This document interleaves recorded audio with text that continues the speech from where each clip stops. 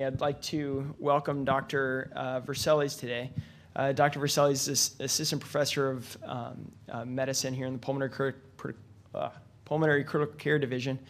He is in charge of the rapid wean unit over at Midtown as well, and is actively involved in the rehabilitation of the patients that we provide to him, and in rehabilitation that occurs, the direction of it in the medical ICU. And he's going to be talking to us about continuing care for survivors of critical illness. Thanks. All right, thanks, Mike, for the introduction. And I want to thank you also for inviting me to talk today about a very unique patient population. And I'm sure it's a population that all of you have had experience with, and they pose a lot of management quandaries and issues. And so hopefully I'll be able to enlighten you with respect to taking care of these patients going forward. So in creating this talk, I had a couple of conversations with Mike, and we thought this was an appropriate title, but what might be even more appropriate would be, you've saved them from critical illness, now what do you do? So in talking about this population today, I'm going to give you a brief background, some demographics, some clinical characteristics, and some financial implications of this population. I'm going to talk to you briefly about some ventilator liberation strategies. What are the proven methods of getting these patients off the ventilator? I'm going to talk about optimizing nutritional supplementation for them, because as we all know, if you don't eat properly, you're not going to do as best as you can clinically. And then I'm going to talk about physical rehab strategies, what's out there with respect to treating them and managing them from a rehab standpoint. I just want to apologize for my voice. I woke up with this morning, and I don't know how long I'm going to last. And I also want to say, with respect to this population, there's not much out there with respect to data. Okay, so a lot of this is going to be ICU-based data extrapolated into this population. So when you talk about the 5 million plus patients who are admitted to ICUs for critical illness, approximately 90% of them recover quickly or die, and that's within 2 to 4 days. The other 10% go through a long, protracted ICU stay. Almost 100% of them are mechanically ventilated. They all require tracheostomy at some point in time. They become frail and deconditioned. Many of them lose muscle mass. And they have ongoing medical needs with respect to different comorbidities or different acute illnesses that may develop over the course of their stay. This high-level nursing need often requires them admission to some post-acute venue, whether it be a long-term acute care facility, an acute rehab facility, or a skilled nursing facility. So looking at these patients longitudinally, as I said, some percentage, approximately 40% of them are admitted to ICUs mechanically ventilated, and they stay mechanically ventilated for 2 to 4 days. At day 7, usually 20% remain requiring the vent, but it's usually not until day 21 where they actually declare themselves as someone who is chronically critically ill. At that point, they usually have a tracheostomy. They're usually very debilitated and malnourished. And per studies, usually at day 25, these patients are transferred to what seems to be their endpoint terminal destination, which I had mentioned, the long-term care facilities, nursing homes, or long-term acute care facilities. So what lands these patients in the ICU in the first place?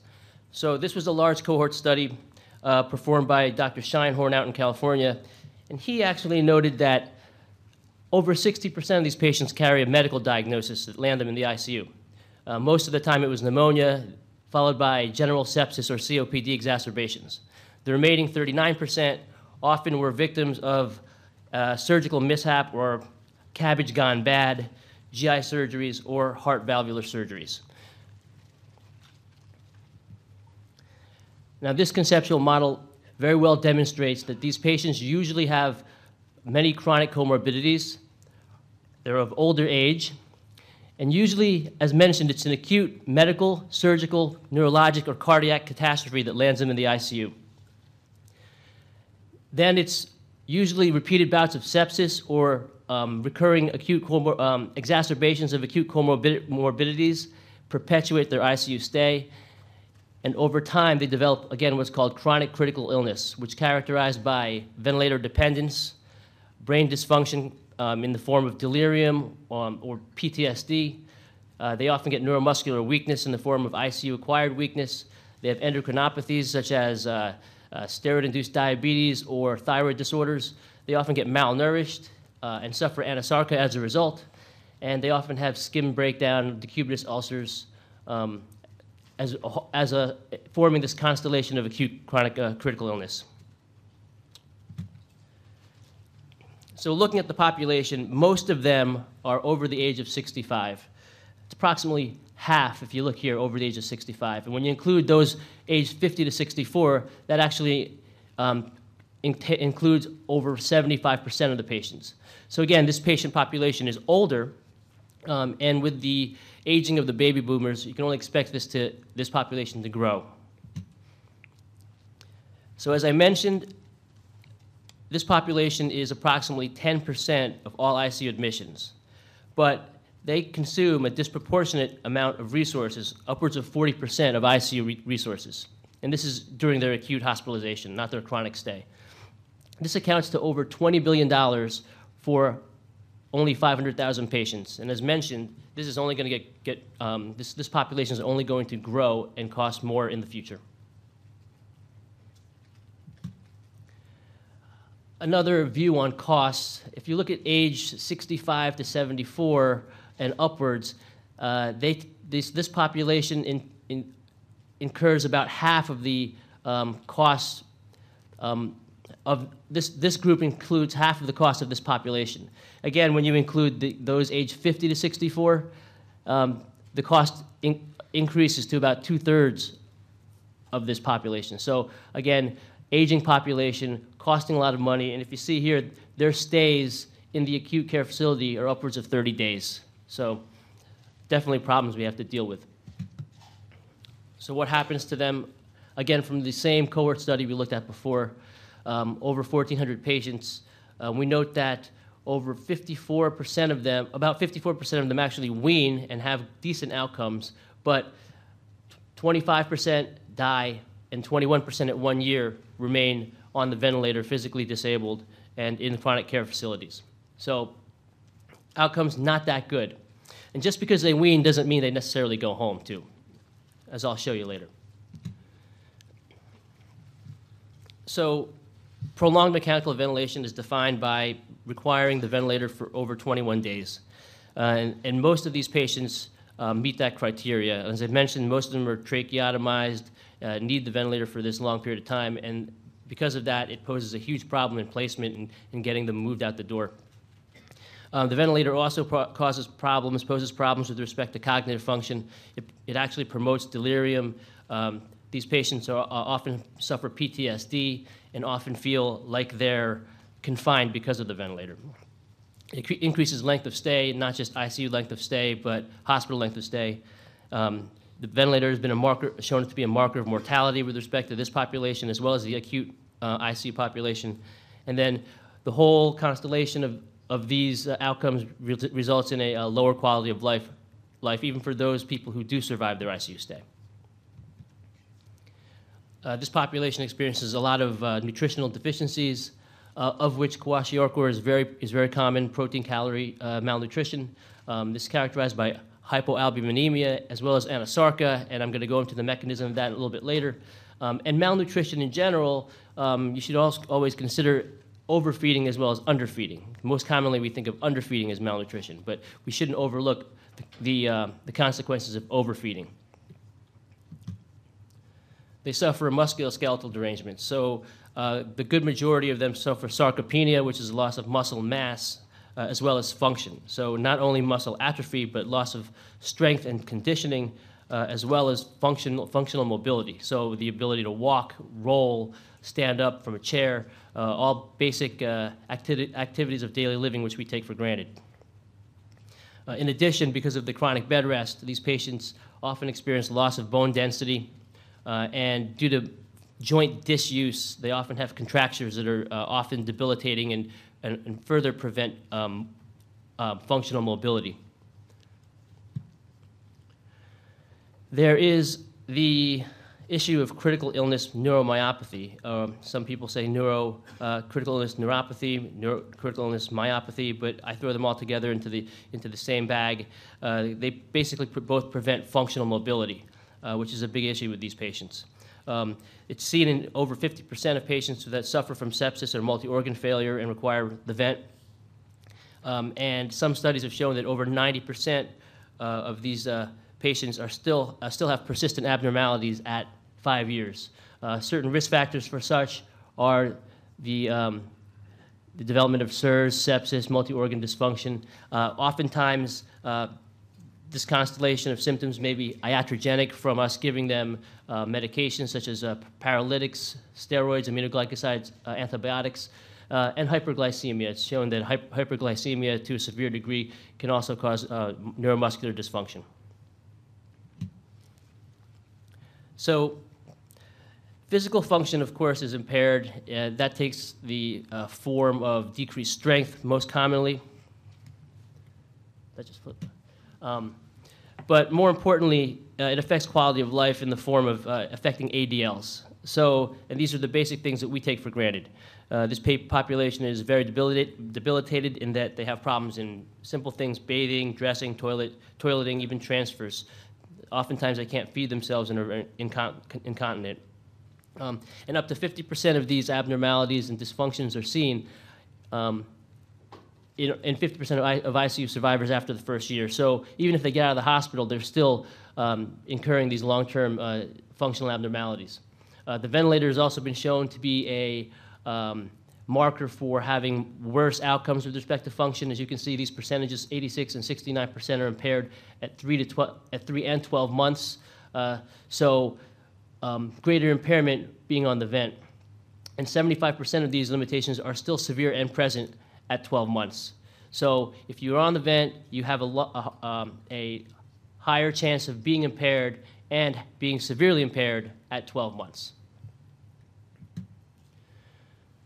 So as mentioned, 100% of these patients are mechanically ventilated at one point in time. One of the big tasks that we have going forward is getting them off the vent. So why does it matter that we get them off the vent? One of the big reasons is to avoid the adverse effects of the ventilator, one main one of which is ventilator-associated pneumonia. And this can occur in 40% of patients that are ventilated for more than 7 days. Very common. In one study by Marin Koloff, it actually he said that it could occur there's an increasing chance of ventilator-associated pneumonia by 1% up to 30 days. So again, a big problem, and it incurs a lot of costs. There are also iatrogenic events. By being on the ventilator, you're at greater risk for having barotrauma, pneumothoraces, airway difficulties, and there are also psychological effects. As I mentioned, higher chance of having PTSD, depression, feelings of confinement, and then the sheer cost. The sheer cost of being on the ventilator, $2,000 to $3,000 a day in the acute ICU setting. So all reasons for us to wean them. So how do we wean them? So time and again, the best proven way to wean these patients, whether it be in the acute or the chronic care setting, is to use a therapist-driven protocol. And these protocols often use the method of assessment, then intervention, and then reassess the effects of their intervention. Oftentimes, the Rapid Shallow Breathing Index is incorporated into the assessment, and the intervention often incorporates spontaneous breathing trials. So these protocols also include getting the patient out of bed, which improves diaphragmatic excursion by utilizing gravity, and then also aggressive pulmonary toileting for secretion management. All of these things together in this population have demonstrated weaning rates in certain studies of 30 to 53%. So at the post-acute center down at Midtown, we actually have one of these protocols that does incorporate all of these things, and we have a relatively high weaning rate, upwards of 50%. So this slide shouldn't be new to you guys. It looks at the 5 things we should all be aware of when we're weaning people from the vent or assessing them to wean from the vent. Number 1 is the acute illness or the reason that they got on the vent resolved. Number 2, are they hemodynamically stable? 3, are they awake, alert, oriented, their mental status appropriate? Number 4, can they manage their own secretions, and can they manage their own airway? And then the last thing, are they tolerating their SBT, spontaneous breathing trial? So how do we assess weaning readiness? Well, most of the time, I'm assuming your respiratory therapist will tell you if they're ready or not. But it's good to have your own knowledge of how to go forward with this. A lot of us often turn to the Rapid Shallow Breathing Index, which is the respiratory rate over the tidal volume in liters. That gives you a number. That number is often used as a discriminator for weaning success or failure. How do you measure that? Well, technically, in the original studies, they used a handheld spirometer and attached it to the patient's T-piece, and they let them breathe spontaneously, counted the number of breaths, used a spirometer to calculate the mean tidal volume in a minute. Nowadays, we have a ventilator that we can supposedly keep them on, give them minimal support, and then get a calculated number either on the vent or in our heads. The Rapid Shallow Breathing Index, however, can be influenced by different factors, one of which is the ET tube. Smaller ET tubes have higher resistance, therefore you may get inaccurate numbers. In addition, gender, as males have been shown to have lower rapid shallow breathing indices. Body position can also affect the Rapid Shallow Breathing Index. If you perform it with the patient laying supine rather than semi-erect or sitting up in a chair. And then anxiety as well. So these are non-physiological factors that affect the Rapid Shallow Breathing Index or secretions. So as a discriminator, the original study by Yang and Tobin used 105 as a marker for above 105 being a predictor of failure to wean, and below 105 to be a good predictor of successful weaning and extubation. So looking at the sensitivity, specificity, positive and negative predictive value of the Rapid Shallow Breathing Index of 105. When looking at the sensitivity or the number or the probability of patients that have weaned having a Rapid Shallow Breathing Index less than 105 being relatively high, and the negative predictive value being the probability of a patient with a Rapid Shallow Breathing Index above 105 failing weaning, this actually makes for a good screening tool for weaning and extubation. So one question many people may have is, how did you measure the Rapid Shallow Breathing Index? So what means of support were they on? You know, were they on T-piece breathing truly spontaneously, or were they getting ventilator support? So I summarized these studies to demonstrate to you that being on the ventilator, even minimal support with PEEP, does affect the Rapid Shallow Breathing Index. You see, the two studies had measurements on T-piece and then also repeated Rapid Shallow Breathing indices on various levels of support. You see here pressure support of 0 with PEEP of 5. The Rapid Shallow Breathing Index went down to 71 from 90. Again, similar pressure support of 0 and PEEP of 5 went down to 67 from 100. And then as you add pressure support, you get a very favorable looking Rapid Shallow Breathing Index. So the ventilator support does affect this number to a degree. So when you get your Rapid Shallow Breathing Index, what does it mean? And as I'd mentioned, 105 has been the discriminator cutoff in the acutely ill population. But now, to focus on the chronically critically ill, have there been good studies demonstrating a discriminator for this population? Unfortunately, there have not been, maybe one or two. So looking at these couple studies, we see that 97 has demonstrated good tolerance of a spontaneous breathing trial, but not necessarily successful weaning. Another study looked at 80 as demonstrating a tolerance of a successful weaning, but again, these studies are very small, and weaning is very ill-defined in these studies as being Some studies define them as being off the ventilator for 24 hours, some 72 hours, some a week. So this whole population is very vague and nebulous with respect to successful weaning. Are there other characteristics of the rapid shallow breathing index than taking just a pure number that may help you as to whether or not your patient is weaning successfully or would wean or be extubated successfully? So, as you know, when you wean these patients acutely, it's an all or nothing trial. You wean them, they look good, you pull the tube, they fly or they don't. Okay, when you deal with the critically ill, tracheotomized population, you can take them off the vent, they don't look good, you put them back through on the vent. So it's not necessarily an all or nothing thing with them. Keeping this in mind, maybe things like rapid shallow breathing index trend or other measures of such, patterns of such may be of some use. So we did a small study looking at the rapid shallow breathing index in the chronically ill population, and what we found was that yes, the isolated measurement at certain points in time were significantly different in the weaned and not weaned group, but also different were noted to be the RISB variability, meaning as per the coefficient of variation, which is a measurement of the variability of the RISB against its mean. These were significantly different, as was the slope of the RISB. So the rapid shallow breathing index over the course of weaning over time was seen to be lower than in the weaning group than it was in the non-weaning group.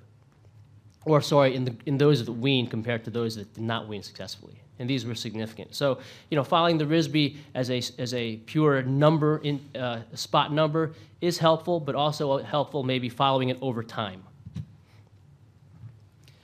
Many studies incorporate spontaneous breathing trials into weaning.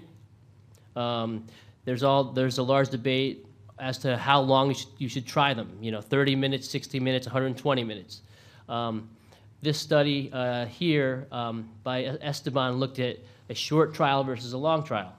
And he found that those who passed a short trial were comparable in number to those who passed a long trial. And those patients were successfully extubated 87 and 84% of the time. So tolerance of a 30-minute versus a 120-minute trial resulted in the same number of extubations. In addition, similar numbers were reintubated, 13.5 and 13.4%, and similar numbers in mortality. So really, from this, you don't see much difference in using a long versus a short spontaneous breathing trial. Well, should you use it at all then? Like, what's the use of having it? Study by Wes Ely demonstrated that when he took 300 patients, weaned them using a screening procedure and no spontaneous breathing trial compared to a group using a screening procedure and a spontaneous breathing trial, he found that the group with the SBT actually weaned faster, had a faster rate of weaning, and had a shorter number of vent days. The vent days in the intervention group was 3.5 and the control group was 6. So using a spontaneous breathing trial in your weaning strategy actually results in better outcomes. How about weaning them in general? Is there a better way to wean them with respect to vent mode? This is an older study, again, a classic study by Esteban, that looked at four different techniques of weaning. He looked at intermittent mandatory ventilation, or IMV. He also looked at decremental pressure support, decreasing the pressure support by 2 to 4 centimeters of water over the course of a day.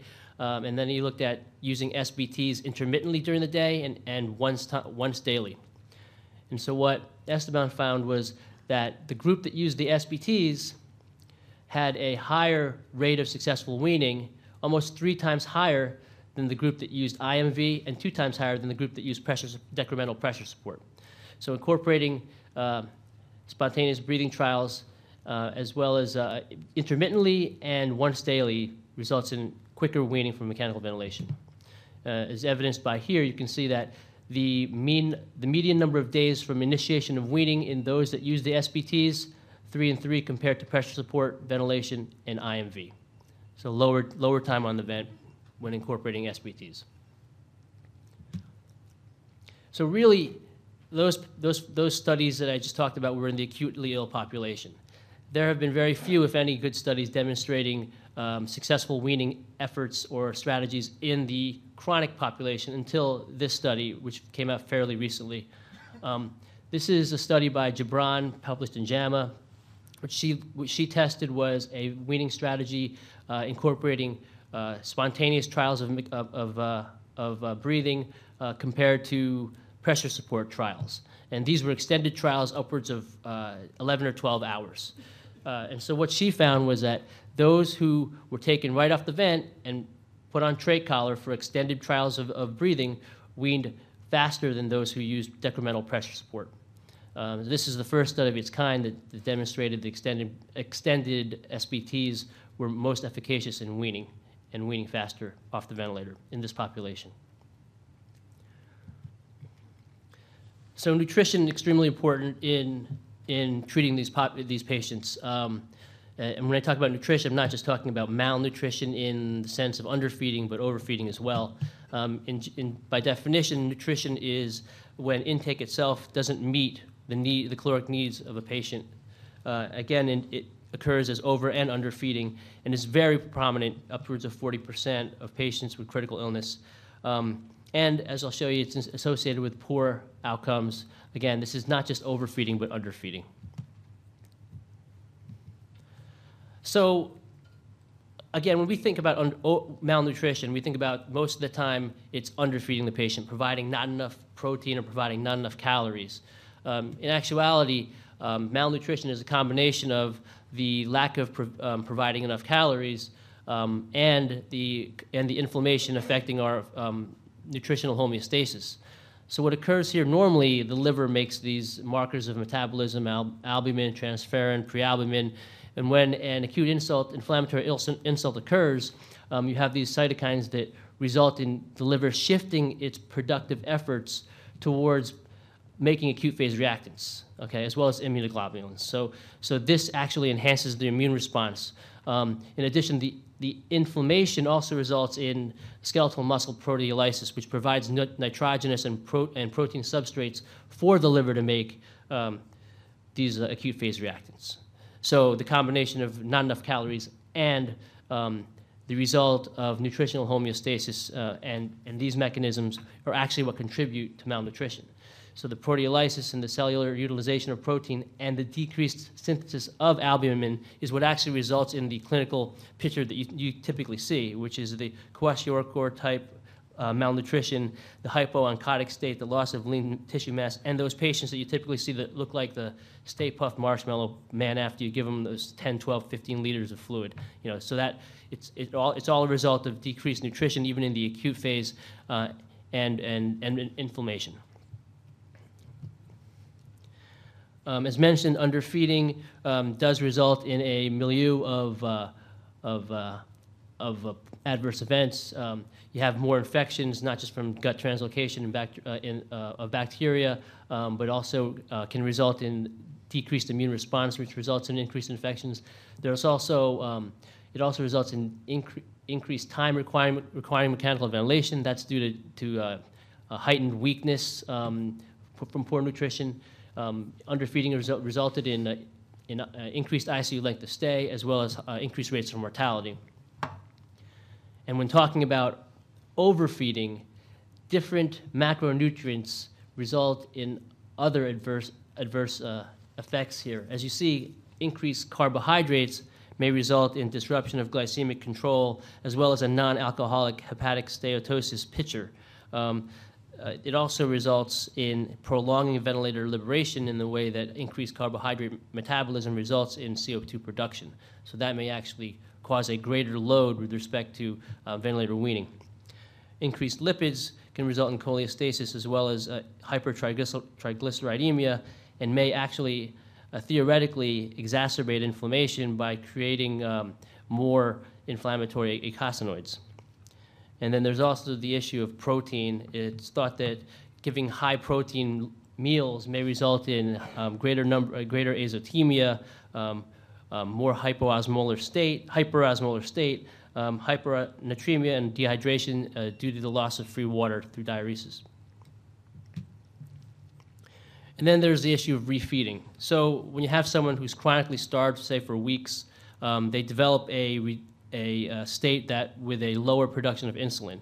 This forces ketogenesis, frees up fatty acids to utilize as energy. In addition, there's also an increased demand for phosphate intermediates of glycolysis, such as ADP and ATP. So this state is a setup, this chronic starved state is a setup for refeeding syndrome. So once you reintroduce nutrition, what happens is there's an insulin surge, which results in severe metabolic abnormalities, most notably and most severe would be things like hypophosphatemia, hypokalemia, and hypomagnesemia. So really keeping in mind that, just because you start feeding them, everything's going to be fine. You should also take heed into watching what you're doing and watching them when you start refeeding them to address the malnutrition.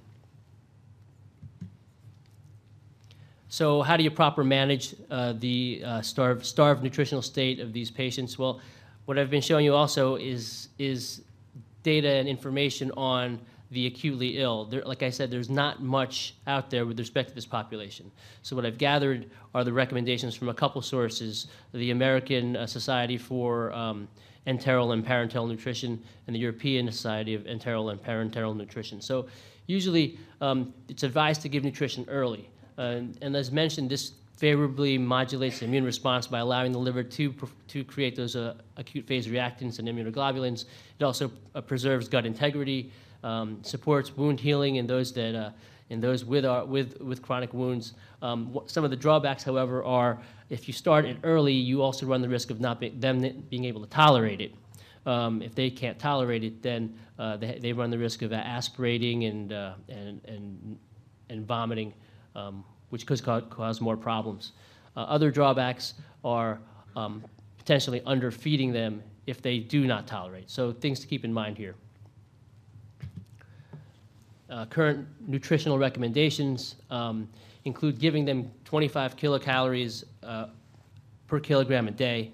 This can be divided into starting them low on protein and increasing gradually to those who need it. And these would be people who have chronic wounds or burn patients.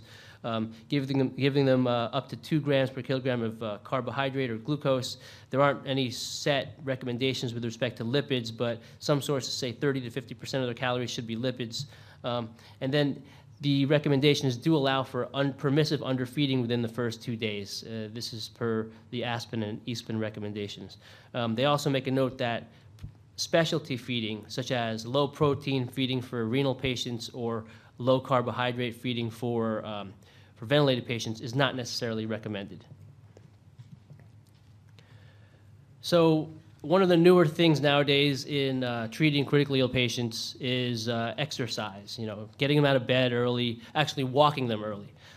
So again, the data I'm going to be showing you, the information I'm showing you, is not necessarily treating the chronically critically ill, but rather treating the acutely ill, extrapolated into the chronically critically ill. So it's a new idea, but it's been around for a while. This is a cardiac walker, which was published. The pictures have been published in Chest from over 30 years ago. They used to use this as a means of exercising patients who have had problems, cardiac issues, hospitalized patients. So the idea, like I said, been around a while, but just being revisited now. So why do we exercise them? Well, as mentioned, there's a lot of issues with respect to them being deconditioned, loss of muscle mass. Most of the time, it's in the form of loss of strength. Muscle mass can deteriorate as much as 1.5 kilograms of skeletal muscle a day. In some studies, it's been shown that they lose up to 50% of their muscle mass in 2 weeks. And neuromuscular dysfunction, not just in strength, but with respect to balance and mobility, can be seen in nearly 50% of ICU patients. And this is the highest risk is attributed to these conditions in patients with these conditions. So this is a good study recently published in JAMA that demonstrates just how much muscle is lost over time. So what they did, they took 63 patients, followed them longitudinally over the course of 10 days. They did muscle biopsies. They also used ultrasound to quantify muscle quality and muscle loss. And what they found was that over the course of 10 days, those with single organ failure, yeah, they lost some muscle mass, maybe 8%, when using ultrasound to assess. But the patients with multi-organ failure actually lost upwards of 20% of their muscle mass, and this is only in 10 days. When you looked at patients with differing degrees of organ failure, again, single organ failure probably lost about 8% of their muscle mass, and going forward with 2 and 3 organ failure and 4 to 6 organ failure, you see that there is a collinear relationship here with the degree of muscle mass coinciding with the number of organ failures. Sicker you are, the more muscle you lose. As mentioned, they did muscle biopsies as well. So this is one representative biopsy of a patient on day 1. See how the muscle is very well demarcated, the striated muscle, it's very heterogeneous. But when you look at day 7, same patient, you see more homogeneous pattern, loss of that good striated architecture. So, and this is only over the course of 7 days in a patient in the ICU. So a lot of damage here in a short amount of time. So what are we doing to combat this? Lots of places, from across the town in Hopkins over to Wake Forest and over in Utah. Lots of places have early mobility programs nowadays. Basically, their rehab is focused on, at first, range of motion, sitting them up, and then with the ultimate goal of walking them, whether it be on the vent, off the vent, on ECMO, off ECMO. So lots of places are doing this, mobility-based rehab. There are potential drawbacks with this, however. Of course, there's the potential of falling. There's also the issues with many lines and tubes that need to be supervised and attended to, typically one person per each line or tube. And you also need a spotter for the patient themselves. So you can see here, this is a picture from our MICU here in 7 Weinberg. Yeah. You see, there's a patient, we're walking him, there's a spotter here, there's someone watching the lines in the tube, there's someone behind here watching the more of the lines, and so it's just a big production here in doing this. So it is labor intensive. So is it worth it? What are the benefits of doing this if it costs so much with respect to resources? This study from Bill Schweikert at Penn, it demonstrates that there is some benefit. He took a group of over 100 patients, randomized them to either getting a mobility-based intervention compared to a usual care control group, and showed that there was greater functional, higher functional status at discharge. There was less delirium at discharge from ICU, and there was less. The patients who got the intervention had more ventilator-free days. So remain functional, remain sane, and off the vent quicker. This is other data from Peter Morris at Wake Forest. Again, randomizing a larger cohort, one group to usual care, another group to, again, a mobility-based rehab program. And what he found was that days to getting out of bed was obviously quicker in the mobility program. Ventilator days was obviously less in the mobility program. And same with hospital length of stay and ICU length of stay, less in the mobility-based rehab program. One little caveat here is that cost per patient was also less, although not significantly less, in the group that had mobility-based rehab. And I want to thank Matt Barrett for throwing this together, one of our pulmonary critical care fellows. What he did was he looked at 4 of the major ICU-based rehab studies. He wanted to see if whether or not it was safe, basically. So he took these 4 studies, he added up all the patients, found that there were 394 patients, of which received 2,716 ICU rehab encounters, and it was noted that only 10 patients had 10 encounters had an adverse outcome, which are defined as a fall, a desaturation, or a dislodged feeding or rectal tube. So this is less than 1%. Actually, it's 0.3% of all encounters actually had a bad outcome. So very safe.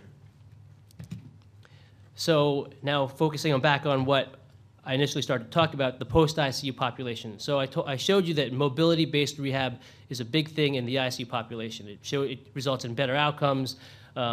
It's in vogue. It's nice. It looks great. But now what about our population, the post-ICU population, the ICU survivors? What we've been trying to do, and other centers across the country have been doing similar things, not quite the same, but we've been trying to incorporate a strength and endurance-based program rather than doing mobility-based program. Because as you can imagine, a lot of these patients, they can't walk. Okay, but when they do walk, we actually do try to get them on treadmills, and we try to put them on these machines, the arm ergometry machines. These are pictures from the old University Specialty Hospital where we had our program up and running. And now we're at Midtown on the 6th floor and making strides towards what we had at USH. Our program is actually based on the patient. It's individualized. So depending upon the patient's mobility status, if they're bed-dependent, chair-dependent, or ambulatory, we tailor their exercise regimen to what they can do. And we address these physical therapy principles of muscle strengthening, muscle endurance, and aerobic fitness. And we've had some good results. So our program actually results in increases in strength, as you can see by hand grip here. This is our group. It's a small pilot program, pilot study, but we had greater increases in strength with respect to hand grip compared to the control group. We were able to measure musculoskeletal joint strength. You can see there's a greater change in quad strength when you look at our multimodal rehabilitation group compared to the control group. We looked at hip extension strength. Again, we demonstrated greater gains compared to the control group. And when you look at tricep strength, we actually demonstrated greater gains compared to control group who actually lost strength. Now, as mentioned, some of these patients can't walk, but those that do walk, we walk them. We actually do assessments of gait speed, endurance, distance walking, as best we can, obviously, on the ventilator. So when piloting this program, we found that it actually resulted in a modest improvement in gait speed, and gait speed is a marker as a prognostic marker with respect to rehospitalization compared to a control group, so 0.26 compared to 0.19. And we did 6-minute walks on them. So our strength and endurance-based program resulted in improvements in 6-minute walk by 249 feet compared to 153 in the control group. So we're making strides. It's all about quality of life, and you really can't have a good quality of life unless you can be independent. So we also measured ADLs. So our program, when you look at patients who came in being somewhat dependent with respect to sit to stand, the control group, upon discharge, 28% of them were still dependent in performing the sit to stand maneuver when compared to our rehab group, with only 8% of them being somewhat dependent when they were discharged. And how about dressing yourself? Okay, you can't be independent without dressing yourself. The group that did not get our rehab program had a 43% dependency compared to only 8% of those that did get our program upon discharge. So again, great differences here with a simple endurance and strengthening-based program, rehab program. And so as a pulmonologist, one of the things I want to do is wean people from the vent. Although there was only a modest difference with respect to our rehab program in getting them with respect to vent days, you can see that we had great success compared to control in actually weaning them from the ventilator. Less time requiring mechanical ventilation and more weaned. And this is what Medicare is all about, getting them home, not having them readmitted. So in the group that got rehab, 50% actually went home compared to none that got the control or got control treatment. And actually, 50% ended up going to a skilled nursing facility, which in my mind is not necessarily a good outcome, but it is here what it is. So 50% home, nobody home in the control group. So in conclusion, talking about this population, they're very medically complex, and they require ongoing nursing and medical support. The weaning strategies, which I've went over, all incorporated for the best results. Rapid shallow breathing index, whether you follow that at spot or follow the trends of such. And they also all entailed spontaneous breathing trials, which seem to be, at least at this point, one of the best ways to wean this population. Nutritional management should stress not just underfeeding, but also overfeeding. and ensuring proper protein intake, especially for those who are in need with wounds and healing issues. And as I went over some of our results, strength and endurance-based rehabilitation has shown we have shown that has resulted in some good outcomes, and this is in contrast to what's currently being employed in acute level ICUs, which is mobility-based programs. So with that, I'd be happy to answer any questions. I thank you for your attention.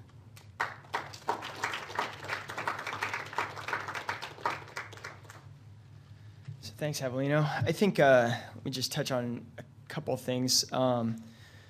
First, I think the importance of this topic can't be overstressed. I mean, we're so good at fixing people in the short term, and that's kind of the sexy part of critical care. But in reality, the efforts that we do in getting these people sort of rehumanized, as I like to say, moving around, eating, interacting, is really the key to, I think, why we entered into this field, is to get people home, healthy, home and happy with their family.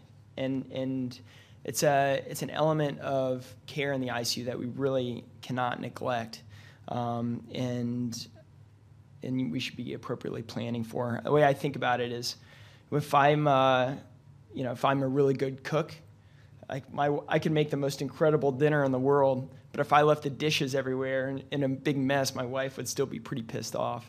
So that's the way I think. If I do a really good job in saving that patient and getting them all teed up and looking good, if I don't do what, kind of finish the job, it still kind of leaves a bad taste in the mouth, I think. And overall, I think that key is what I stress, that rehumanization is really important. Try to mimic that individual's life at home while they're in the unit, once they're stable. So, Ginny?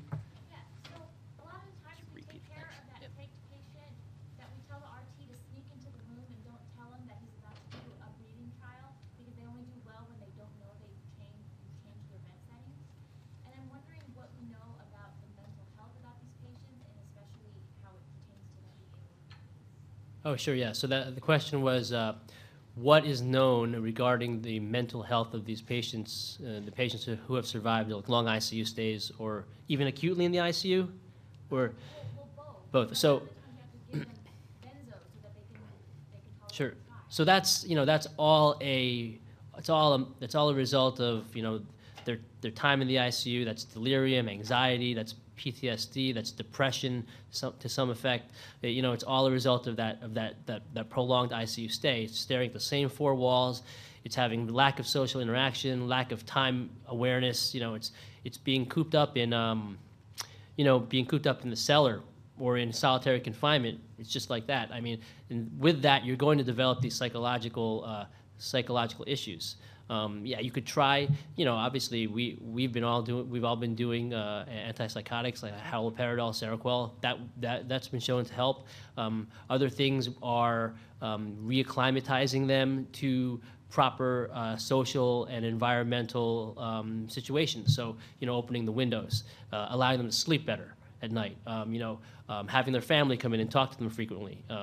Those sort of things. That all helps. I know you're talking about the sneak and wean sort of thing in the patients that are very anxious. You could do that, but it's in the long run, it's better to make sure the patient's aware of what's going on. And the patient is partaking in his treatment. So across the town at Hopkins, they're actually incorporating ICU diaries. So, someone would go in the room and help the patient, once they're awake and alert, fill out their own diary and about what goes on over the course of their stay. When they're not awake and alert, someone would fill it out for them. So they would hopefully maybe, when they're out of the ICU, read back and remember, or try to remember what happened, rather than just having a big blank, empty black hole. So, those are some of the things that we're trying to incorporate into treating these patients, Yeah. John. Can you just talk briefly about your opinions on trach collar trials, whether, should you just let them ride? Should it be once a day, twice a day? Should it be a progressed set period of time, or is it individualized per patient? Yeah, so that's a great question. The question is how to manage trach collar trials, whether it's should be standardized protocol or it should be individualized per patient. So my answer to that is both. I mean, so when they're in the ICU, whether it be surgical, neuro, medical, trauma, you just let them ride. You're in the best situation you could possibly be in with respect to monitoring, okay? Now, the study I showed you was in a long-term acute care facility, so she let them ride anyway. That was the first study of its kind in this population. So she protocolized trach collar trials up to 12 hours. So she did a 12-hour trial, regardless of how they did or how they felt, put them on the vent to rest. They could have went 24 hours, but she rested them. Then she did another 12 hours the next day. And at that day, day number 2, if they flew, they flew. So it was protocolized, and it was, it demonstrated good outcomes. So, in the ICU, I'd let them ride. In a more less acute or a subacute chronic setting, you should be more protocolized because there, bad things can happen in these less monitored settings. Yeah. So what's the length of time and the amount of support that you use in general for the SBT? Because again, ultimately it comes down to it changes according to the patient to a certain extent, not just the location. I feel like a lot depends on, what your acceptable, sensitivity, specificity, is for each patient. Are they a tough airway, if you need to reintubate? The easy airway, is it, et cetera? So what do you do? I'm in favor of a shorter SBT. I'm not quite a 30-minute person, but I definitely am not a 2-hour person. I fall into the realm of maybe 45 to 60 minutes. With that, obviously a low number, 40, 50, 60 would be very good. And a very high number, 180, 200, very bad. What I tend to do is watch them if it's marginal. Say if the rapid shallow breathing index is in the 90s, I watch that over the course of a 45 or a minute or a 60-minute SBT. And if that goes up, I follow the trend. That patient, I would think twice about extubating them. Okay, so again, it's like all of critical care. It's following trends. It's following numbers and trends. So watching how they do over time. It's like, again, it's not necessarily a stark number, but seeing how they do. The amount of support. So I tend to look at a couple things. I tend to look at the patient's body habitus, whether or not they're 6'4", 290 pounds, and I also look at the ET tube. So, and this is something that something I brought up earlier. So with a smaller ET tube, I tend to use a little bit of pressure support and a little bit of PEEP. So pressure support 8, maybe PEEP of 5, with a smaller ET tube. And those with a trach or a larger ET tube, I probably would just go CPAP of 5. Again, and the whole concept is just overcoming tube resistance. So it's all patient and ET tube dependent. Question. This wasn't said, but I think it's implied. When you put them on your weaning parameters, do you also coordinate sedation off period? Yes. The question is, when you wean them, what do you do about sedation? It is implied. Yes, sedation is typically, shut off. We give them sedation vacations in all ICUs. In the post-acute venue, in our chronically critically ill, so to say, venue, these patients are rarely sedated.